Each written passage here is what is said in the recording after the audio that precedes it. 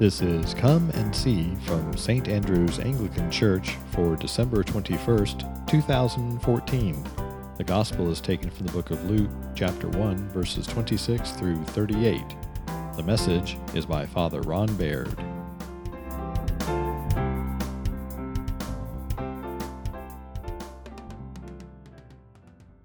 In the name of God, the Father, the Son, and the Holy Spirit. Amen. Let's be seated.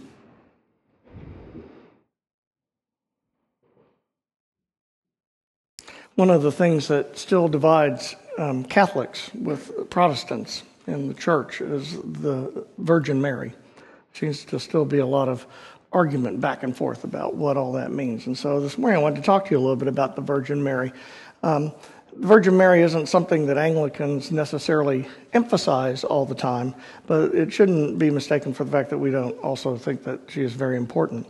In the first four ecumenical councils of the church, back before the church had any splits whatsoever, the church had gathered together, and one of the things that they declared was that Mary was Theotokos, which is Greek for God-bearer, that she bore God into the world. Now, that was a big fight back then, believe it or not, because a lot of people said, how in the world could a human being give birth to God, given that God created the human being? That would be impossible. So you shouldn't call her that. You should only call her Christ-bearer.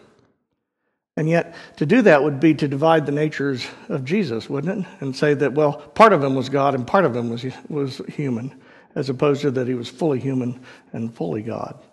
And so the church said no, that with God all things are possible.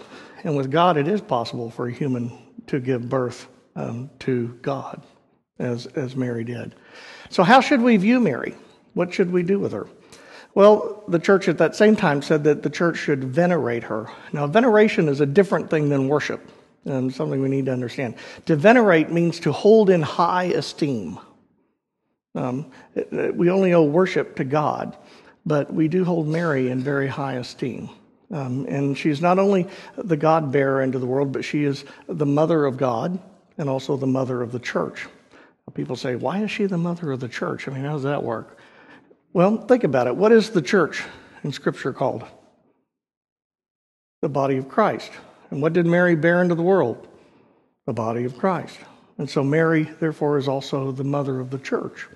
Not just because of that, but more importantly because of what happens in the Annunciation that we read about today. In today's Annunciation, Mary is somewhere between 12 and 15 years old. And she's been betrothed to Joseph and will be married. And when suddenly the Archangel Gabriel appears to her and tells her that she will become pregnant with the child of God. Now that would be a little difficult to explain to your parents. I mean, they would have a hard time understanding that. And yet, it's even more than that. Because in those days, for Mary to say yes to this call that the angel was issuing from God would mean possibly that she would be stoned to death. Because that would be the penalty for adultery.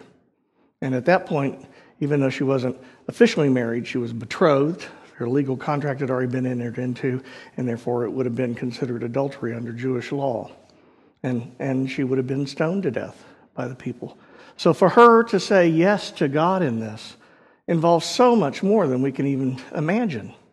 I mean, think about this. Not only do you have a 12 to 15-year-old who's saying yes to becoming pregnant, but she's got the story to tell everybody that it's God's child. And then on top of that, many people died in childbirth in those days. Now, and if all that weren't enough, then she could be killed if it became public.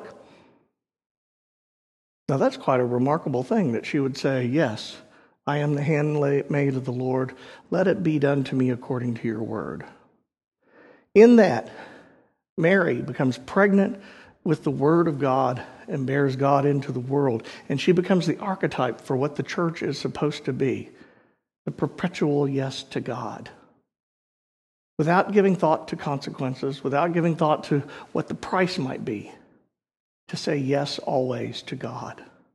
Trusting, perhaps in a naive way, perhaps in a unknowing way, but trusting that with God all things are possible and that all things work to the good to them who love the Lord. And so the church is called to emulate her in that. and therefore we hold her in high esteem, the highest of all the saints. Because even before Christ had been raised from the dead, Mary gave her yes to God. Such a fascinating thing if you think of for someone so young. How could she possibly do that? Now, there have been lots of doctrines throughout the centuries that people always want to bring up. Was Mary a perpetual virgin, or did she have children after Jesus? And, in the Roman Catholic Church and the Orthodox Church tradition, they said no, she was always a virgin. She never had any children. And that the children that you see there are either cousins or stepchildren that she had from Joseph. In the Anglican Church, we don't really get into that. What we say is nothing can be required of anyone to be believed that's not in Scriptures. And it doesn't talk about that in the Scripture. So if you like believing that, that's okay. If you don't like believing that, that's okay too. It's not really a central point of salvation, is it? The same with, was Mary immaculately conceived? Was she without sin? Was she a sinless person? Well, again, there's nothing in Scripture that says one way or the other about that. So if you want to believe it, that's fine. If you don't want to believe it, that's fine. Because we don't require anyone to believe anything that can't be proved through Scripture. And then finally, was she bodily assumed into heaven? Which was